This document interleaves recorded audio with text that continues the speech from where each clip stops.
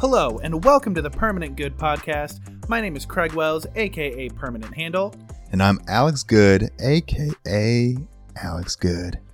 So, I am currently in my first official acting class. I'm in an acting class in college. And so I've been looking through some older scripts that I have laying around. And I was in a show once where the intermission had a scene going on in the intermission, which I think is pretty cool. I think that's a pretty cool thing to do. But that scene that was happening was just one dude sitting on a bench for 15 minutes. No dialogue, nothing. And so the director made a big deal about you cannot break when you are on that bench. It is still part of the show. It is still part of the scene. You got to stay in character. And thinking back on that, why? Yeah, so it was just a guy in intermission just sitting there. He could still walk around and just sit on the bench. He was just a guy. Yeah. He couldn't say anything. Yeah, so it was one of the characters. So the gimmick was it was a character we saw in the beginning, then we saw him in that intermission, and then we saw him at the very, very end. And so it was kind of the 3 points of acknowledgement, but it is less of a why did he want to stay in character? I get that, but more of a did that gimmick really work in terms of the writing of the play? Did people like that? Was also, that good? How would he break? You laugh, you smile, you acknowledge the audience. If you don't do those three things, you're fine. Just walk around. You can look at them. Just don't. Yeah. And so this guy, we did this in high school. So this guy was not a trained actor by any sense of the definition. I think this was his first piece of theater that he had ever done. And so it's intermission. So all the lights are up. And if your family sees you and your family is seeing the show and they try to talk to you during intermission, how much of a jerk move is that? Where it's your family comes up to try to talk to you during intermission and you just blankly ignore them without saying anything. Dude, me and a friend had to play British Royal Guards for a charity event. So we were just there, couldn't look at anybody, couldn't smile, couldn't speak for about 4 hours. It is so overrated. It is 100% overrated. Yeah. Also, people suck. Because then once you've declared yourself as I'm not going to do anything, that's when people get in your face. They kiss you. They touch you. They make sure you're not blinking. They're they just get up on you. The first 2 hours was brutal because everyone saw you on the way coming into the theater. So everyone wanted to touch you. Everyone had to acknowledge you. Now, we also guarded the after party. That's when the drunk people came out. So they were girls reaching into my pocket, people hugging us, kissing us, a bunch of crazy stuff. Giving us money, be hey, I'll give you $20 if you just move a little bit, say something. And then I'm just can't you see we're not supposed to do anything? We're just decorations at this point. Once people realize that there's a bit going on, they will do everything in their power to either participate or destroy the bit, depending on what it is. And since participating in a British Royal Guard bit would be incredibly boring, the only option left is to dismantle it. And it is incredibly frustrating to watch happen. I'm do you know how easy my job would be if I didn't have person with alcohol breath burning my eyes because they were so close? Because then I'd just zone out. But the fact that I couldn't move and I had people intentionally trying to break me, I'm bro, it's a simple job. Why can't you just let me do this thing? So moral of the story is anytime you force someone to not interact with the people around them, you are causing way more harm than good. If you are making your next creative piece or you're trying to decorate for something and you're oh, it would be really fun to have someone that's kind of there, but not really. Don't do it. Don't do it. Hey, please do not do that. Yeah, it's just not worth it. Unless you have a really cooperative audience that's not going to mess with your actors. Because then it's just acting. You don't Yeah, need 'cause- any other special kind of training. Because the show was not interactive before that point. Because like if you do like a murder mystery dinner, you know, people know what they're signing up for. You know, they're willing to participate and not participate if they are given rules for that. But once you do not give them rules, they simply do not care. Just don't care, dude. Then it's, I don't know, man. It's like those people. Have you heard about like those people in haunted houses that'll come and chase you with a chainsaw? And then there's guys that are like, "Hey, back off," and they'll punch you. And yeah, like, bro, you know what you signed up for. It's a haunted house.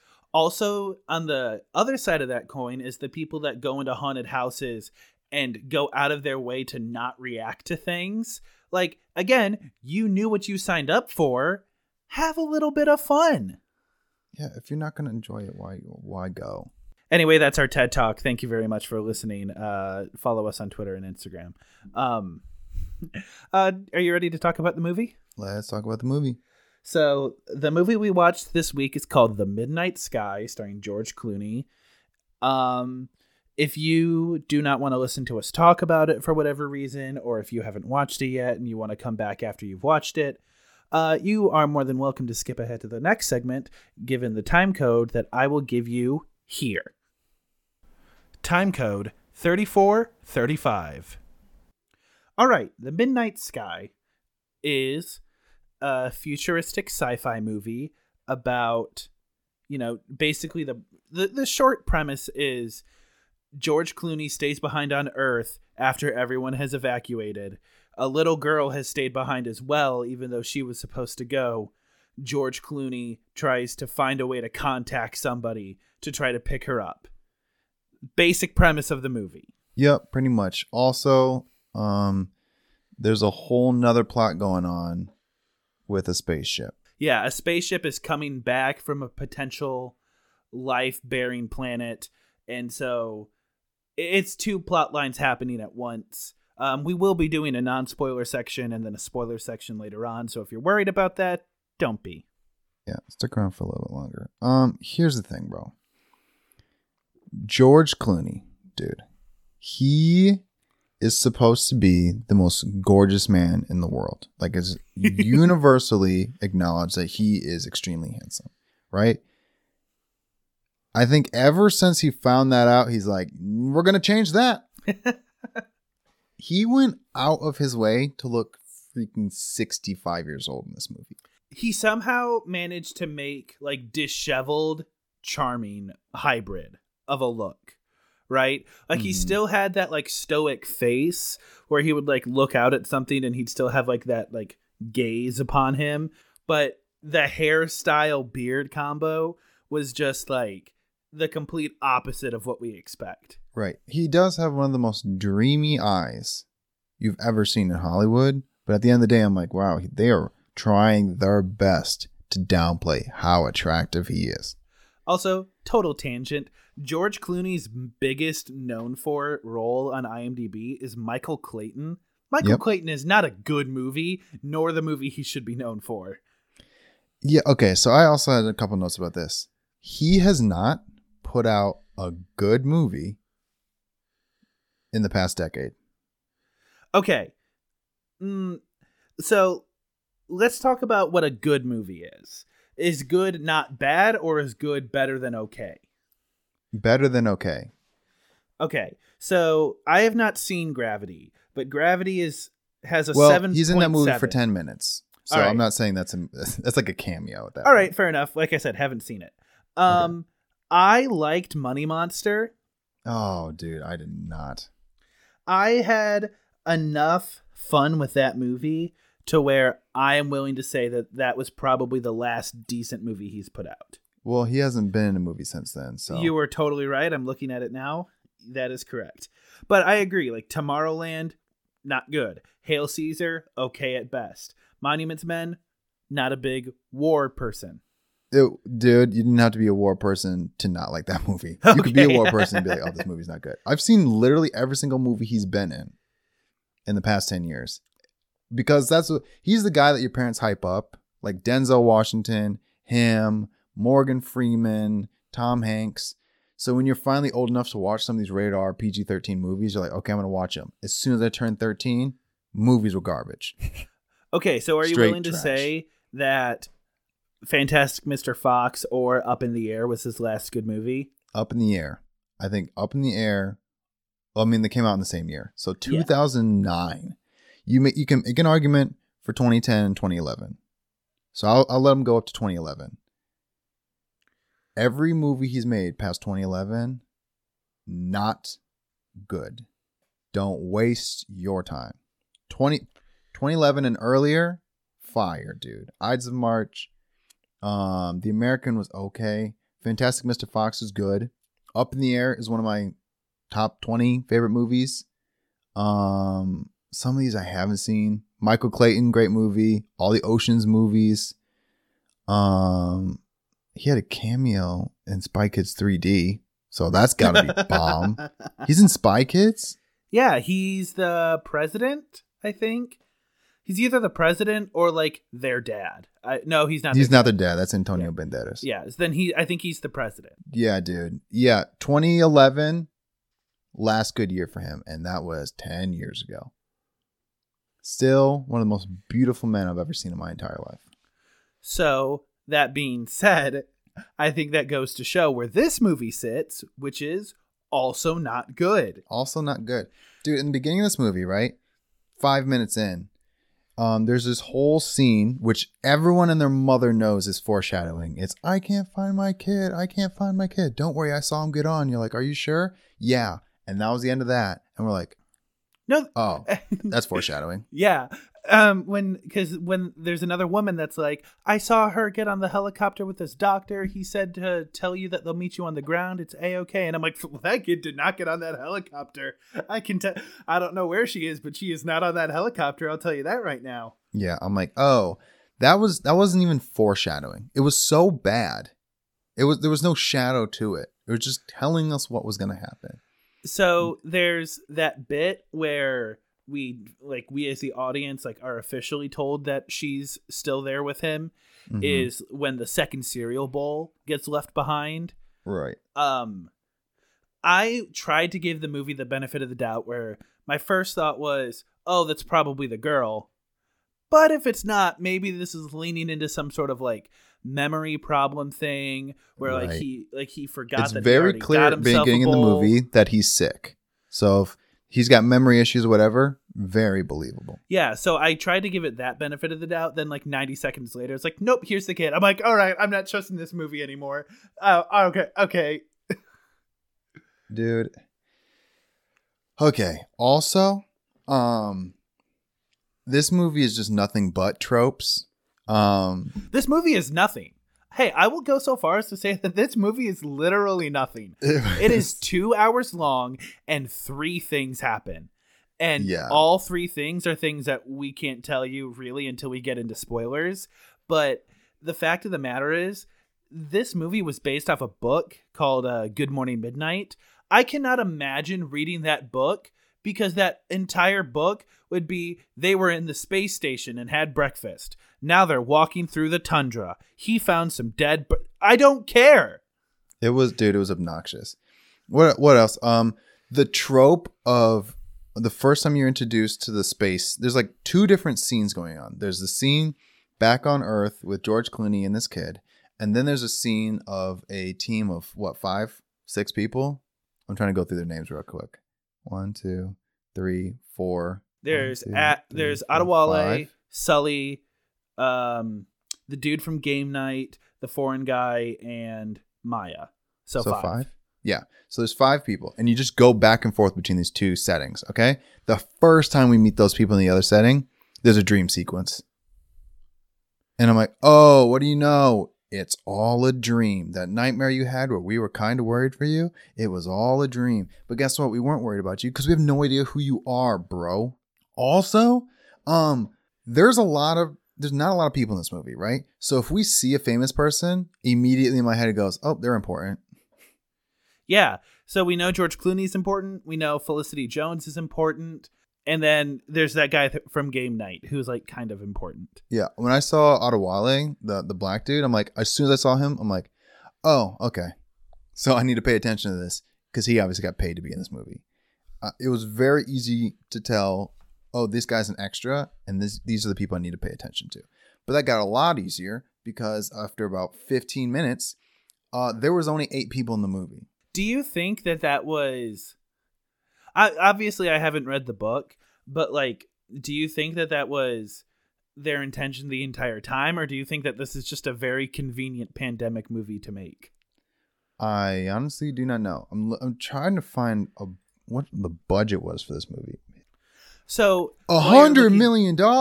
That's yikes.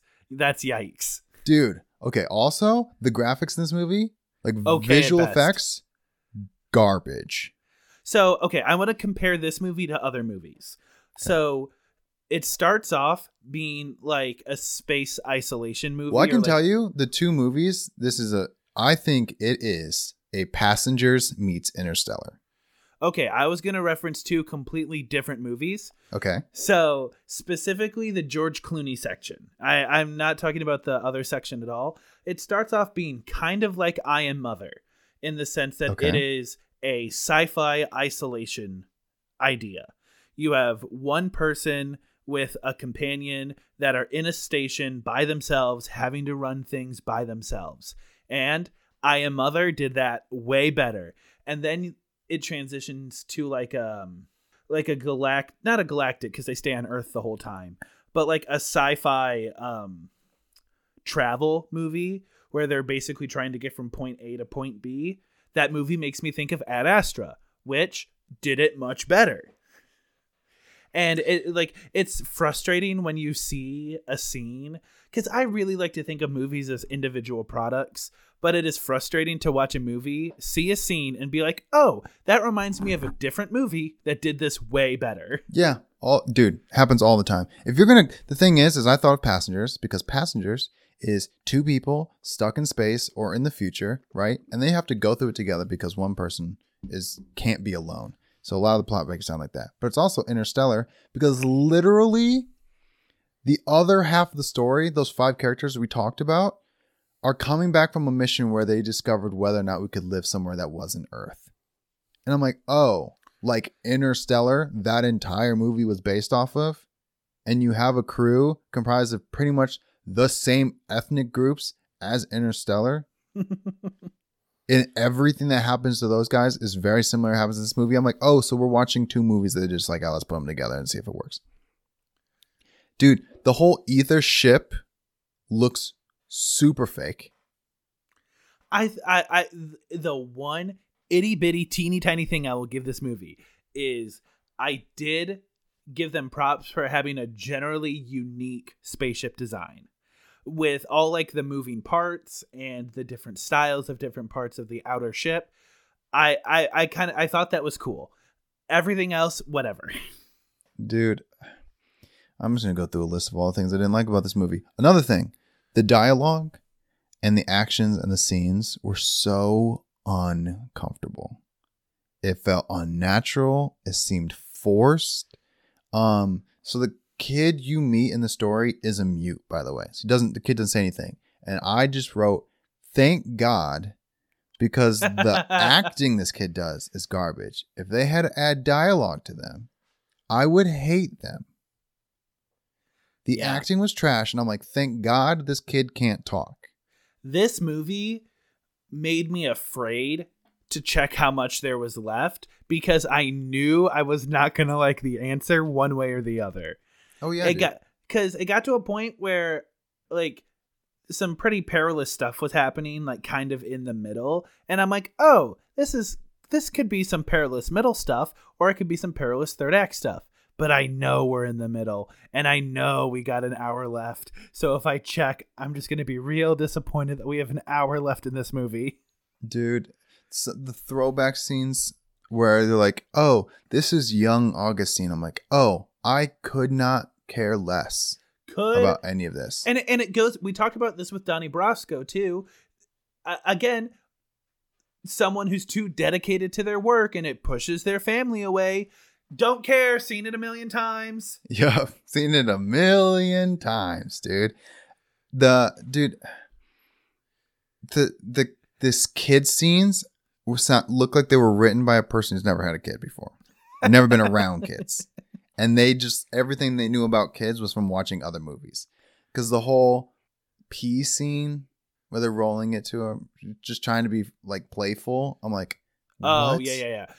And Okay. then hey, this is my bedroom. You go sleep across over here, and the kid sneaks back in.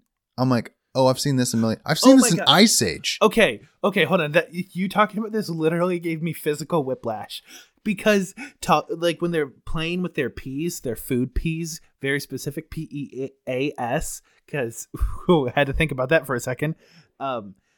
The way George Clooney very slowly and methodically puts the peas on his plate, I'm like, it looks like they're setting up to like play a game with them, but like what game? And then they just start flicking them at each other, and then when they run out, they just stop, and I'm like, okay, who won?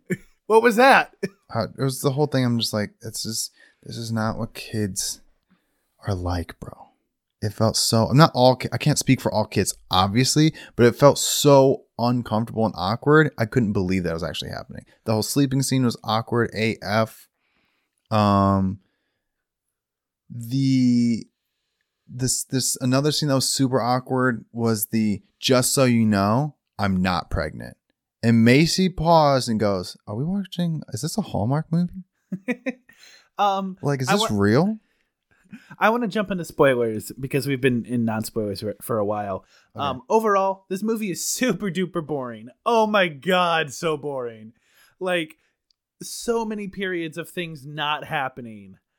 If you need to watch a George Clooney movie, like, pick a different one. Just pick a different one. Preferably 2011 and earlier. Yeah. So if you don't want to listen to spoilers, if you're still here, you can skip ahead. Here's your time code once again. Time code. So at 34, what point did you know that 35 Maya was going to die? Immediately. Like, I've never done this before. Don't worry. Yeah. I'm like, well, obviously she's dead.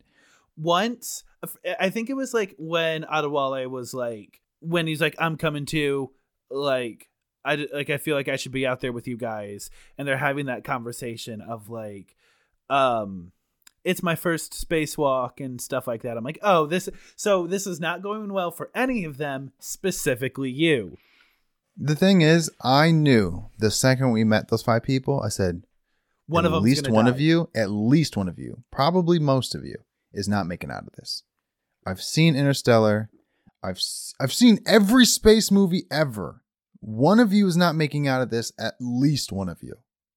And what do you know? Maya was toast. Also, can we talk about how, quote unquote, convenient it was that they knew, hey, we have to find a way to get rid of his medical equipment. This guy's stranded in the middle of nowhere. He has a disease. We talked about it a million times. We have to find a way to get his medical equipment away. Okay, let's have him spend the night at one place, have the place sink into the water, and have him not be able to rescue it. I'm like, as soon as I saw that, I'm like, oh, this is just a plot device to get rid of it. Yeah, I was thinking about that when it was happening. And, I don't know what the whole climate situation is going to be like in 30 years. But I feel like ice don't crack that fast. My whole thing was like, oh, this is all just made up to get rid of this stuff. Can we just speed it up? Because we all know what's going to happen. Also, It annoyed me so much that George Clooney's character is supposed to be our age. Okay, let's define our age. Like born late 90s. Because this movie takes place in what, like the 2049? 2049? Yeah, he's supposed to be our age. Like born in the 90s. You might be able to make a case for like 85 on. But regardless, yeah, I know what you mean. And I'm like, so he's still dressing like our grandparents? He's still acting like our grandparents? Everyone was acting so much like an adult. I'm like, let's not forget, these people were raised on Disney Channel. Do you know how I know? Because we're the same age. I know what this guy's life is. Which is why, like, I kind of made an excuse when they played Tennessee Whiskey in the beginning. I'm like, okay, that's something that's going on right now. It would make sense that he brought it into the future because it's reminiscent of his childhood. Because Tennessee Whiskey, Jason Derulo, all the people that are popular right now, we're going to bring into the future with us. What didn't make sense is, hey, can we get some motivation? Sure. And it's Sweet Caroline. God.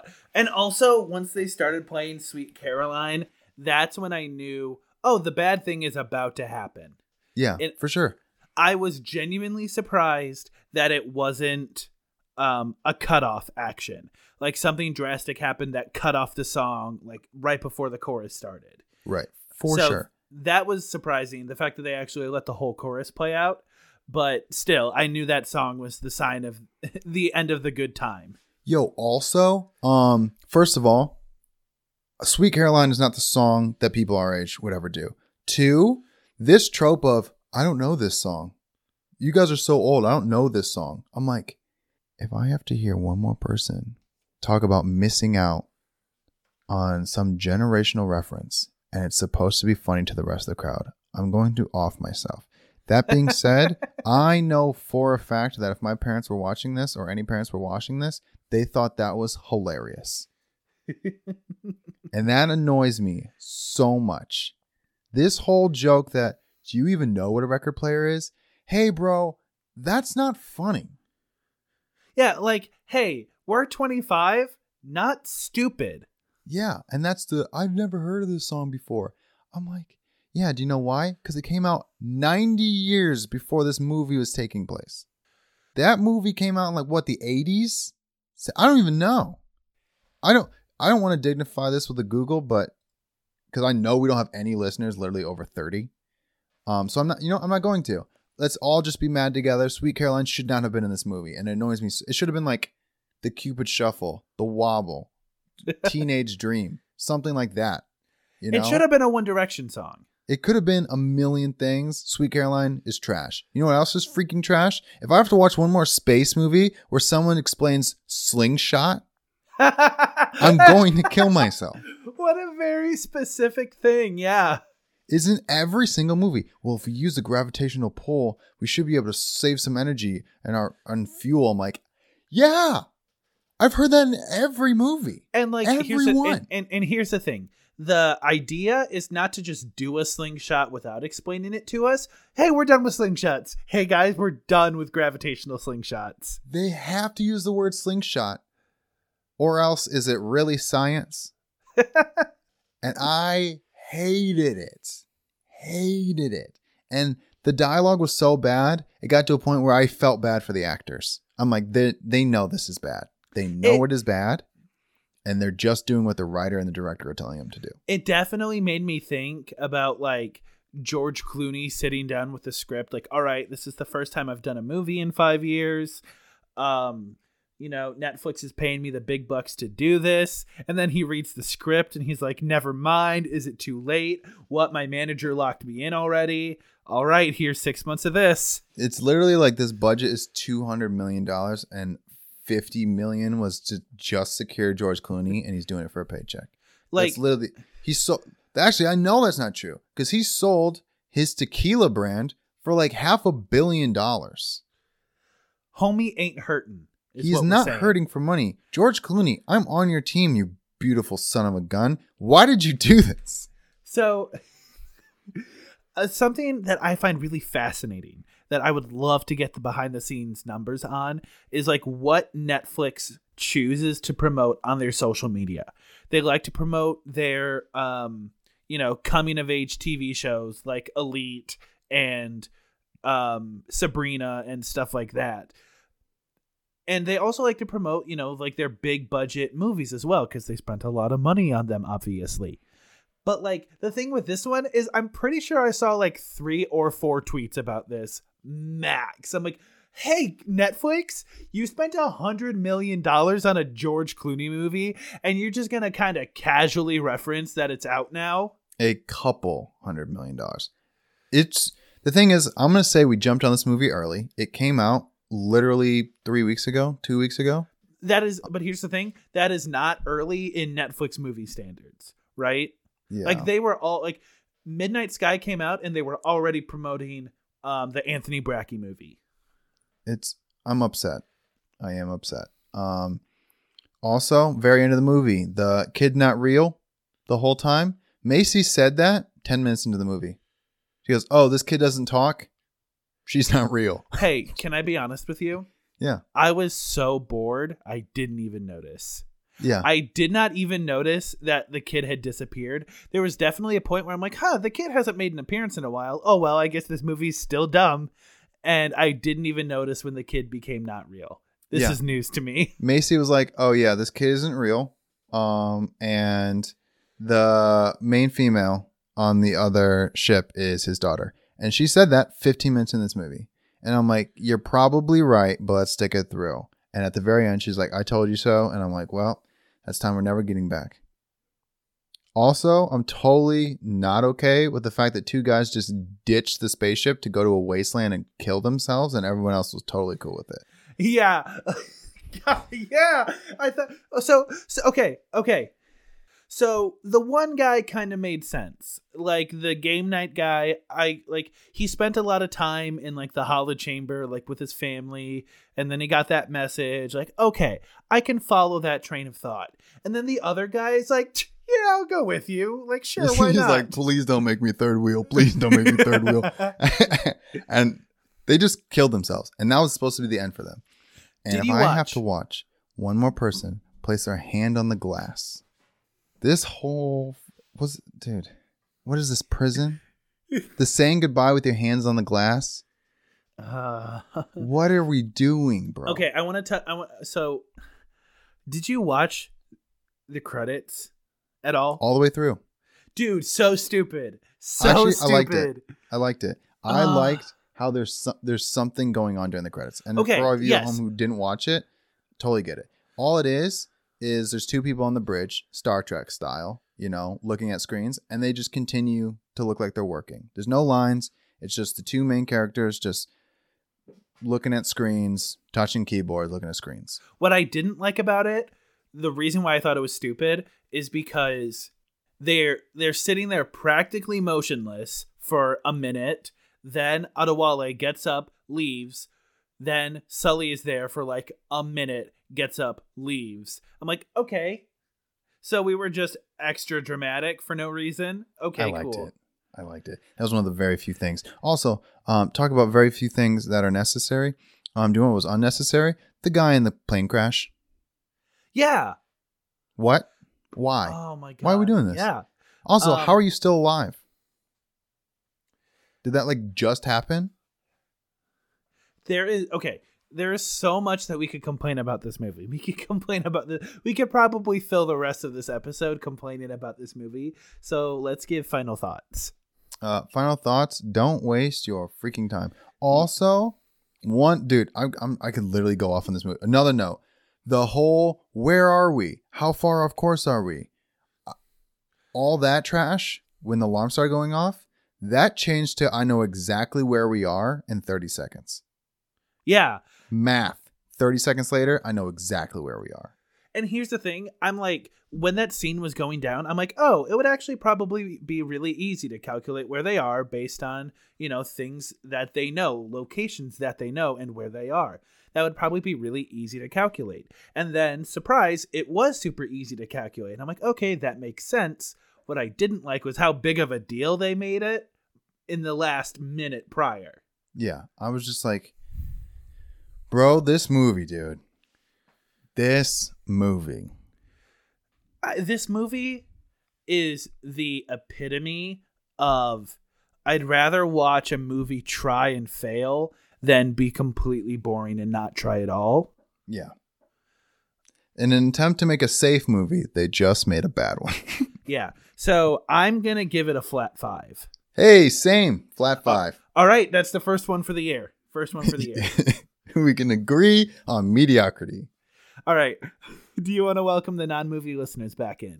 Yes. For all you non-movie listeners, the movie we just closed up on was Midnight Sky, and the top review on IMDb is a 2-hour movie that should have been a 20-minute short. You didn't miss much. Yeah. Thank you for joining us, non-movie listeners and movie listeners. We are now going to do our improv segment. We are going to bring back an older segment, and that segment is called Movie Style, where we're gonna give each other a genre, a general plot idea, and a content rating. And then the other person is going to pitch that movie. I'm going to say we have a 2-minute time limit. And the other person gets 2 interjections at some point in that pitch. So at any point, we can go in and be like, I don't like that. Let's change it to this. And then you have to carry on with that. Sweet. All right. You want to send some my way, and I'll see if I can figure out a halfway decent movie. Yeah, I think I want to give you one of those like rated R comedies that's only rated R because they drop the F-bomb too much. Okay. And the plot is going to be a very inappropriate Robin Hood. Is this just Robin Hood Men in Tights? No, that movie was like, it was tongue in cheek, but it wasn't like inappropriate. I mean, that's okay. It's gonna be something in that vein then. I gotta think of some actors that I want to be in it. I'm gonna put Kevin Hart and Dwayne the Rock, the classic combo. Dwayne and Kevin Hart are in this Robin Hood Okay, movie. I do gotta say real quick, I thought I get them confused frequently. When you said Kevin Hart, my mind went to Kevin James and the black one. Yeah, I know. I remember now. Jeez, dude. What? All right. Coming to a theater near you. This is just a pitch. You're not giving me a trailer. Yeah, well, I can do whatever I want in my pitch, executive. First of all, we made an appointment. Let me do my pitch, old man. Good grief. You know how long I've been working on this presentation? I'm missing my kid's first day of school. Let me do my freaking pitch. My wife is sleeping with the tennis coach for this. Come on. This is the improv segment. Me trying to pitch. Just attempting to pitch a movie, and you just keep up interrupting me. All right. This movie is featuring Kevin Hart and Dwayne The Rock Johnson. So basically, this movie is a Robin Hood and Lil Jon quest. The quest is to find, obviously, Robin Hood's love interest. In this movie, it'll be played by Kate Winslet. You know her from Titanic and pretty much nothing else. The whole concept of this movie is we're designing an off-color comedy. We're working on trying to bring it down from an NC-17 rating, which means we're cutting out a lot of the scenes, but we're keeping in most of the F-bombs. And what sets this movie apart is it's in a completely black cast, except for the women, who are only white. Because in this movie, yes? You said that Dwayne The Rock Johnson was in this? Yes. Carry on. Yeah, he's not black. He's Samoan. Close enough. He's brown, right? Listen, executive, I know you don't actually care. We're bringing in the minorities. So all the guys are of color, and all the girls are absent of color. Okay, and instead of stealing from the rich and giving to the poor, we're stealing the women from. Dude, I'm digging myself into a hole. I know I'm gonna get canceled. We're stealing them from each other because in this movie, all the women are lesbians. So we're stealing them from their current relationships and dispersing them to a bunch of African American males. Some of them are not actually African American. Some of them are just brown. And that is the steal from the rich, give to the poor concept we're working with. Dude, I didn't even need to interject at all. Like you really just gave us. This is a Marlon Wayans movie. What you just pitched was a Marlon Wayans movie. A worse White Chicks. Yeah, which dude, like I was halfway through that pitch and I'm like, what is this movie about? What is this movie about? Oh my god. Whew. You just know that like Marlon Wayans is going to be like Kevin Hart's little brother, and like half of their dialogue is just going to be like making fun of the fact that the little brother's taller than the younger brother or than the bigger brother. Ha ha ha ha ha. Yeah, dude. Every time I try to come up with a plot point, I realize I already alienated that. I'm like, they're going to steal the white chicks from the white guys. I'm like, oh yeah, there's no white guys in this movie. So they're going to have to steal the white chicks from other white chicks. All right. Show me what you got. All right. A buddy cop movie. Rated G. Based on the real life events of the Blue Lives Matter, Black Lives Matter movement. God, I knew that's exactly what you were.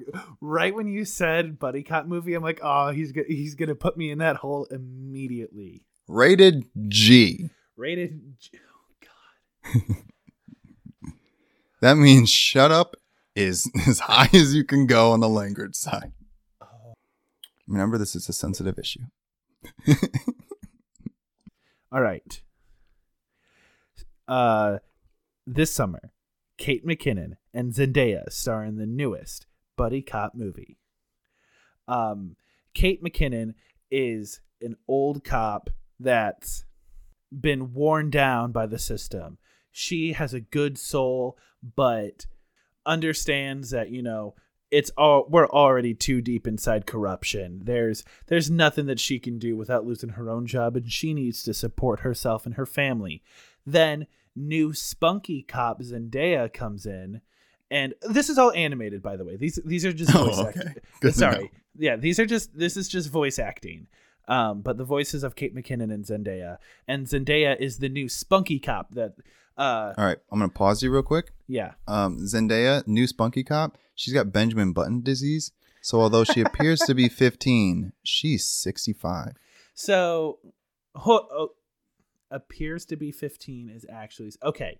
So Zendaya, spunky cop, also knows how corrupt it is inside the system. So but because she has the energy of a youthful body, she decides, hey, I can make a change with this. And her partner, Kate McKinnon, is like, no, we've been through this before. We've both almost lost our jobs about this. And Zendaya is like, well, I still think that we can make a change because I'm one of the good cops.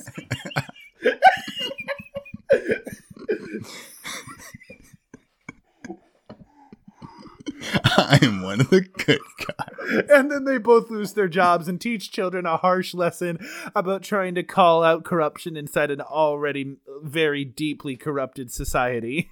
Beautiful. What is this movie called? This is a movie. It's called Old and Broken.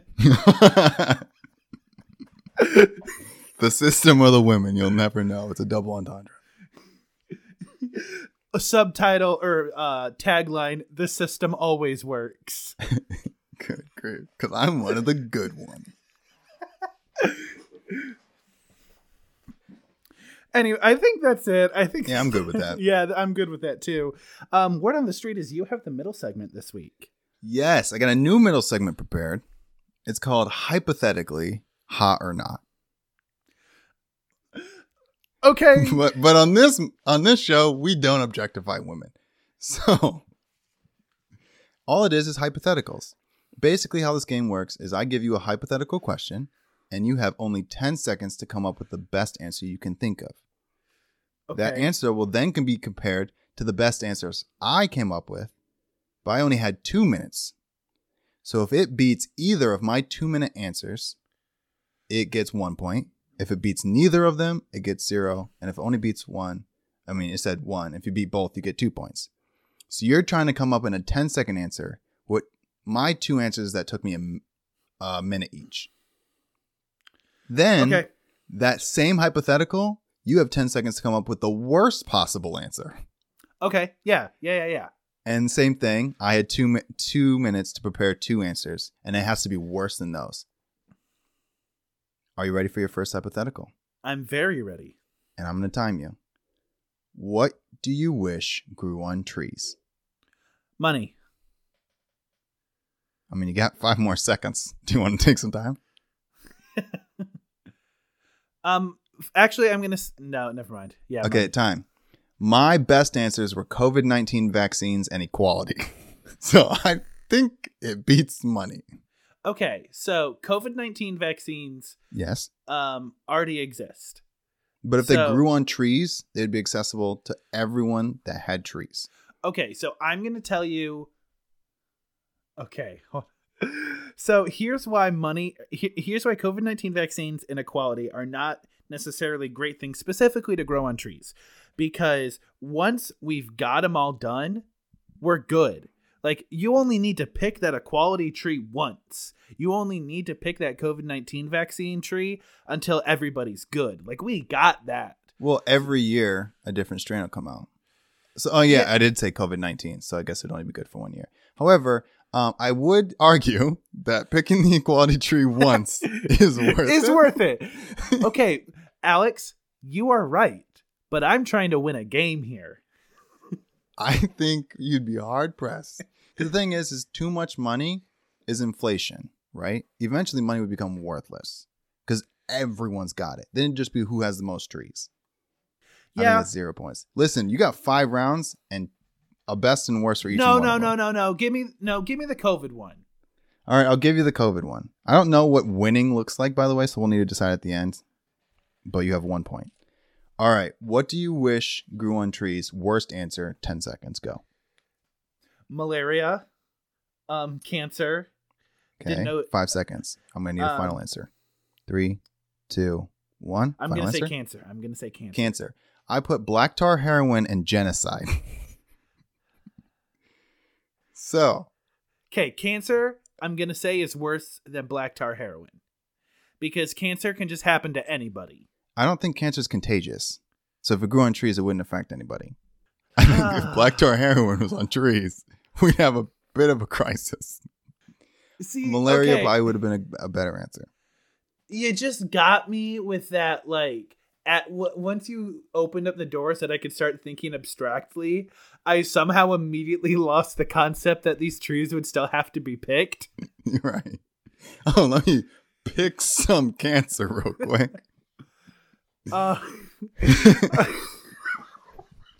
So yeah, I'll take the 0 points on that, I guess. That's okay. 4 more questions. Next one. What? This is what? Okay. I'm giving you time to redeem yourself. Okay. Here you go. Your best answer for if you were a dictator of a small country, what is the first thing you would do? 10 seconds on the clock. 5 seconds. Your dictator, first thing you would do. Guarantee. I'm going to go Medicare for all. This is your final answer. I'm going to go Medicare for all. Medicare for all. I said end poverty in a nation and then assist the local leaders in building a constitution with a multiple party system and then resign and let the people choose who they actually want to be their leader. I had 2 minutes, bro. That's a lot of time. Yeah. And I am not exactly what people would call a quick thinker. What was your answer again? I said Medicare for all. Yeah. I'm going to say that's a 0. Okay. Yes, I agree. I would just like to say that, maybe Medicare for all would be a way to end poverty in and of itself. Maybe they're the same thing. Maybe if everyone was poor because of medical bills. But some people have never been to a hospital. Here you go. You can redeem yourself with this one. This is very easy. Know that I censored some of my answers because they were too bad. Worst case scenario, if you were dictator of a small country, what's the first thing you're doing? 10 seconds on the clock. 5 seconds. All right, I'm going to need a final answer. 24/7 purge. Okay. I put bring back child labor and give my citizens a superiority complex and target specific groups. I think purge beats at least one of them. Beats the citizens a superiority complex. Yeah. Because even if we're targeting specific groups, that's going to happen anyway with the 24/7 purge. I think that might be worse than child labor too, because the children would probably be dead. Yeah. So I'll give you 2 points on that one. All right. All right. Next hypothetical. If you could get a ticket. Oh, you're allowed to get abstract on this one. If you could get a ticket to any show or event in any time period, what would you want a ticket to? Best case scenario, on time. Final answer, Live Aid. 5 seconds. Live Aid. Okay. I put the Jesus' resurrection from the tomb and MLK's I Have a Dream speech. MLK's I Have a Dream speech is all online. So I think it's different than seeing it in person. Isn't Live Aid online? It definitely is. I mean, probably. Which do you think made a bigger difference in humanity? Freddie Mercury performing at Live Aid or MLK's I Have a Dream speech? All I'm saying is one was like a short period of time and Live Aid was like a super long concert. Craig. That's okay. I accept the L on this one. Okay. Worst ticket to any show or event in any time period. What would your ticket be to? Dude, 10 seconds. I don't even need the time. Your Own Conception. I said any concert by R. Kelly or Bill Cosby's Show After Midnight.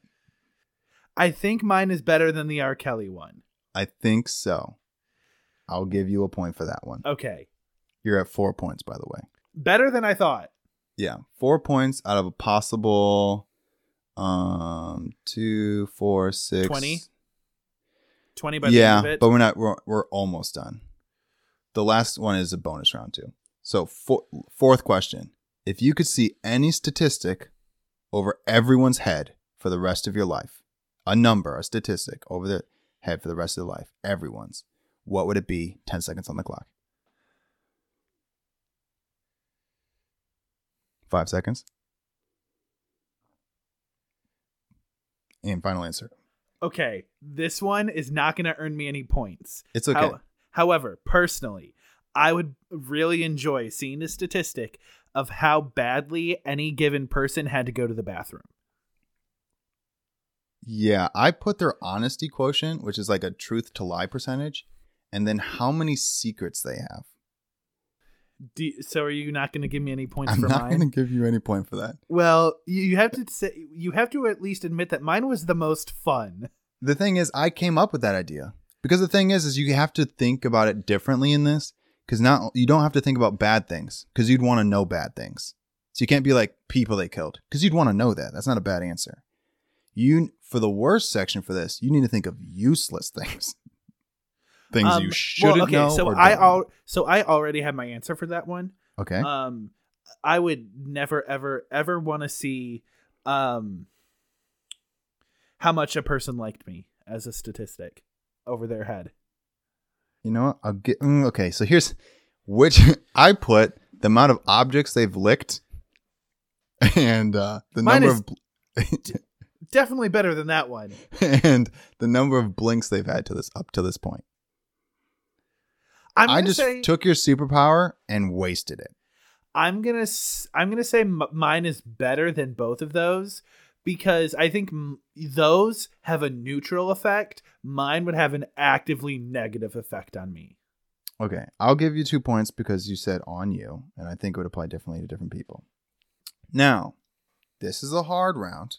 You have 3 seconds. So this is like word association. It is this is Craig. Who is Craig's best friend? Go. Alex 3, and Bailey.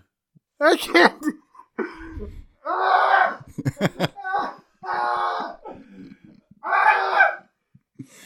Luckily for you, I put myself and Bailey. I'll give you 4.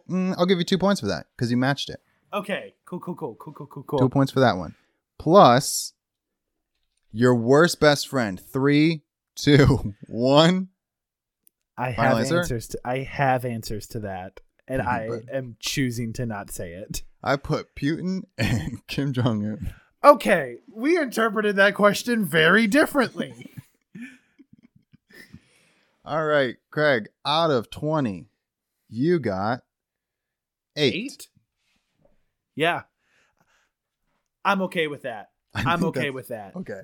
As long as you're okay with it, that's definitely failing. Audience, let us know how he did, if you did any better. Do you think that he had a couple points on me? Do you think he deserved any points at all? Let us know. Okay, I just want to say, as far as our quizzes go towards each other, this one was, I think I scored the best on this one. Well, yeah, because the thing is, this is not impossible. Your quiz you gave me last week was, let me quiz you on things you couldn't possibly know. Yeah, but also, like, I feel like I did better on this one than you do on Whose Tagline Is It? I feel like those are all like off a chance. You know? Because this was you versus me. This wasn't you versus a fact. Okay, fair enough. Okay. Craig, I heard through the grapevine you have prepared a one hit. Yes, this one-hit wonder is Sportscaster 2.0 Electric Boogaloo. What? So, do you remember Sportscaster from a million years ago?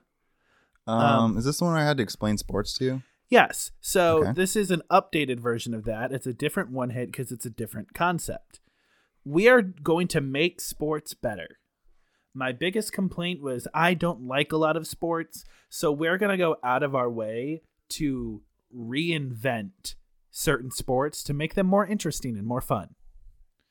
Okay. So I'm going to go ahead and start, and I'm going to say that all sports on a professional level should have built-in birthday advantages.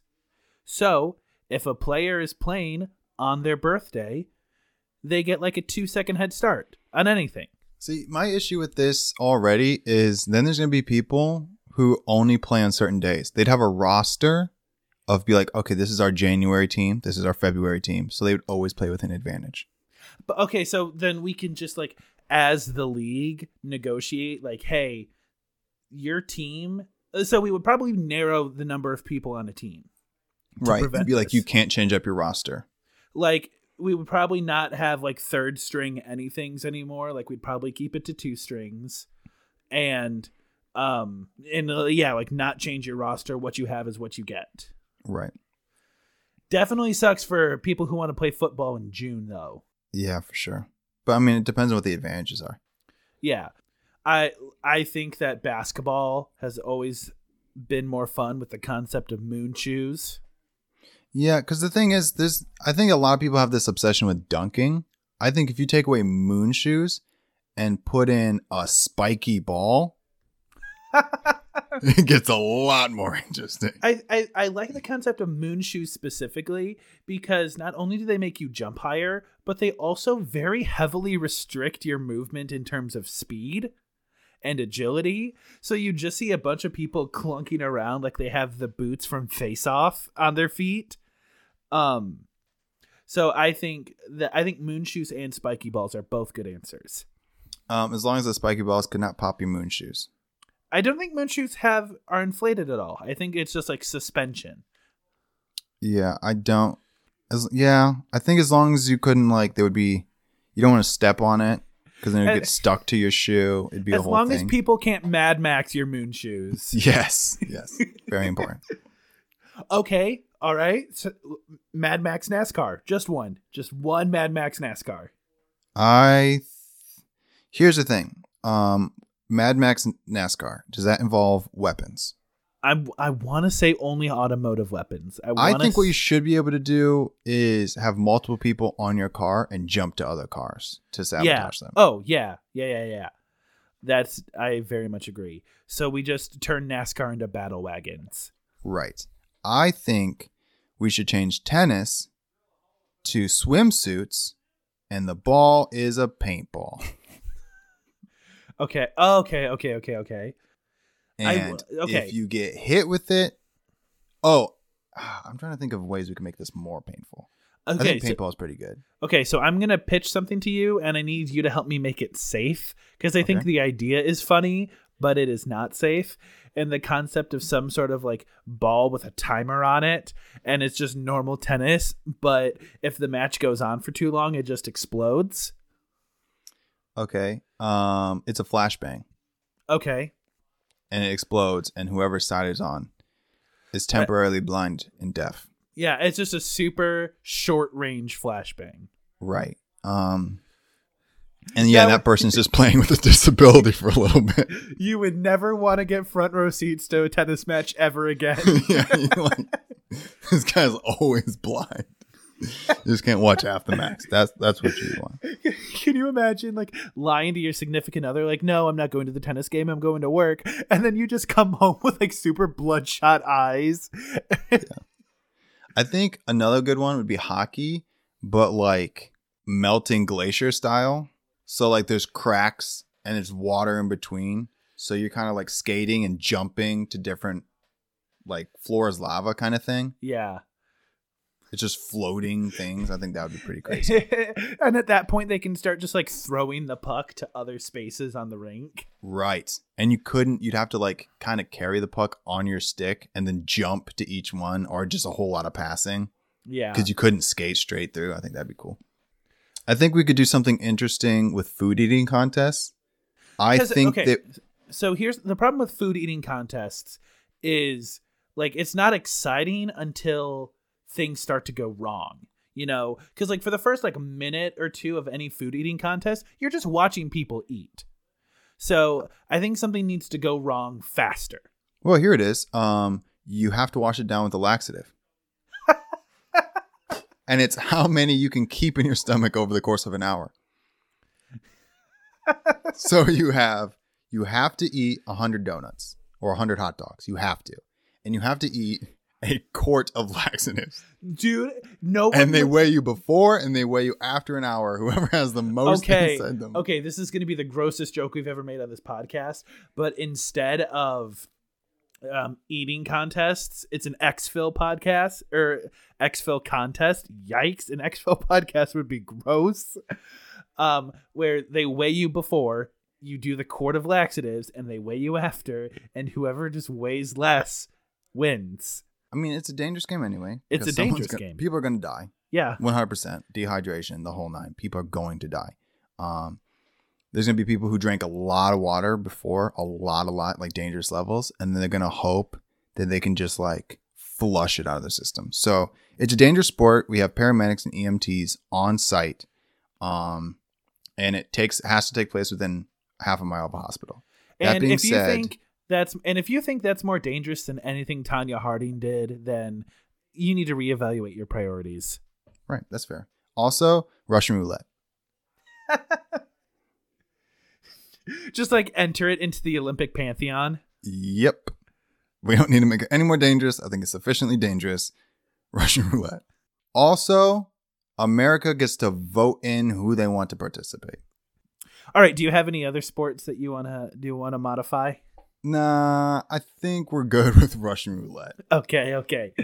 So that was Sportscaster 2 Electric Boogaloo. Thank you very much for listening to the podcast. Next week, we are watching Groundhog Day, starring Bill Murray. Felt kind of appropriate considering how this comes out the day after Groundhog Day. You can follow us on our socials, the podcast social at Permanent Good on Facebook, Twitter, and Instagram. My personal is at Permanent Handle. Mine is Alex the Goods, GOODES. Thank you very much for listening, and we'll see you next week. Hey, take it easy, stepchildren. See you later. Bye.